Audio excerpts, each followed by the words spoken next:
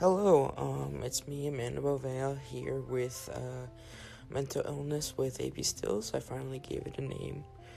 Um, well, it is currently 2:53 in the morning. It is May 8th, 2018, and I just finished watching some cheesy movies, and that's what I've been doing for the past, thank you, Sinai, for the past couple hours.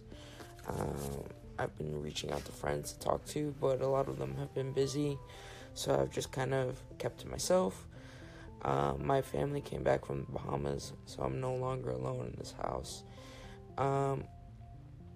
Besides that, I've just been dealing with some sleep issues. I didn't sleep many hours yesterday, and I feel panicked when I had to go pick up my parents at the airport. I had an anxiety attack, and thankfully I took my clonazepam, and that helped, but it's just an annoying feeling to wake up in an anxiety attack. That being said, I will be going to the doctor's on Wednesday. I have an appointment with Dr. Hurst, who is my psychiatrist, and I will be seeing her to hopefully fix my medicine before I turn 23. My goals are to no longer be sleeping 16 hours. I would like to be sleeping under 12, and if possible, maybe 8. That would be great. My other goals are to create more content and to stick to this podcast. I'm trying my best to do so. I hope that you guys enjoy listening to me. For today's anecdote, I guess, or for today's quote that I heard, is to never make an excuse for something that is just an obstacle. Casey Neistat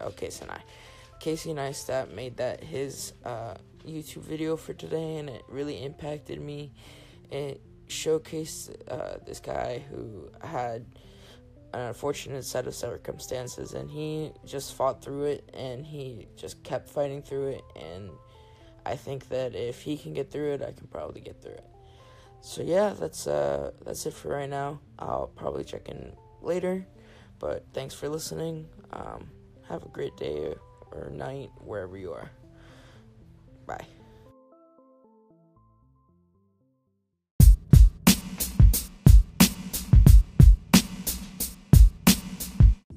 Hey guys, it's me again, just with a little update.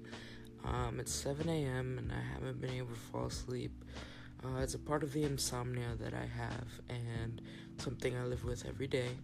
I took my medicine at around 5 a.m. and I've been just trying to relax and trying to meditate to get to the point where I can fall asleep. The sun's already out.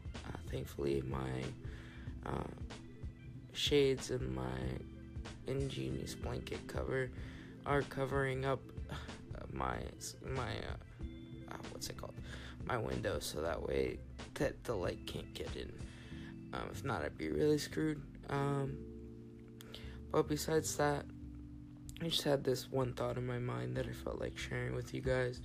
I was reading this post earlier today from a friend of mine. His name's Chris Drini, and he was saying that we should all care about each other. And the way he was saying it was just that we should always show compassion for others. We don't know what other people are going through.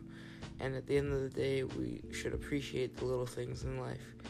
And I completely agree with that. I think that we should do that.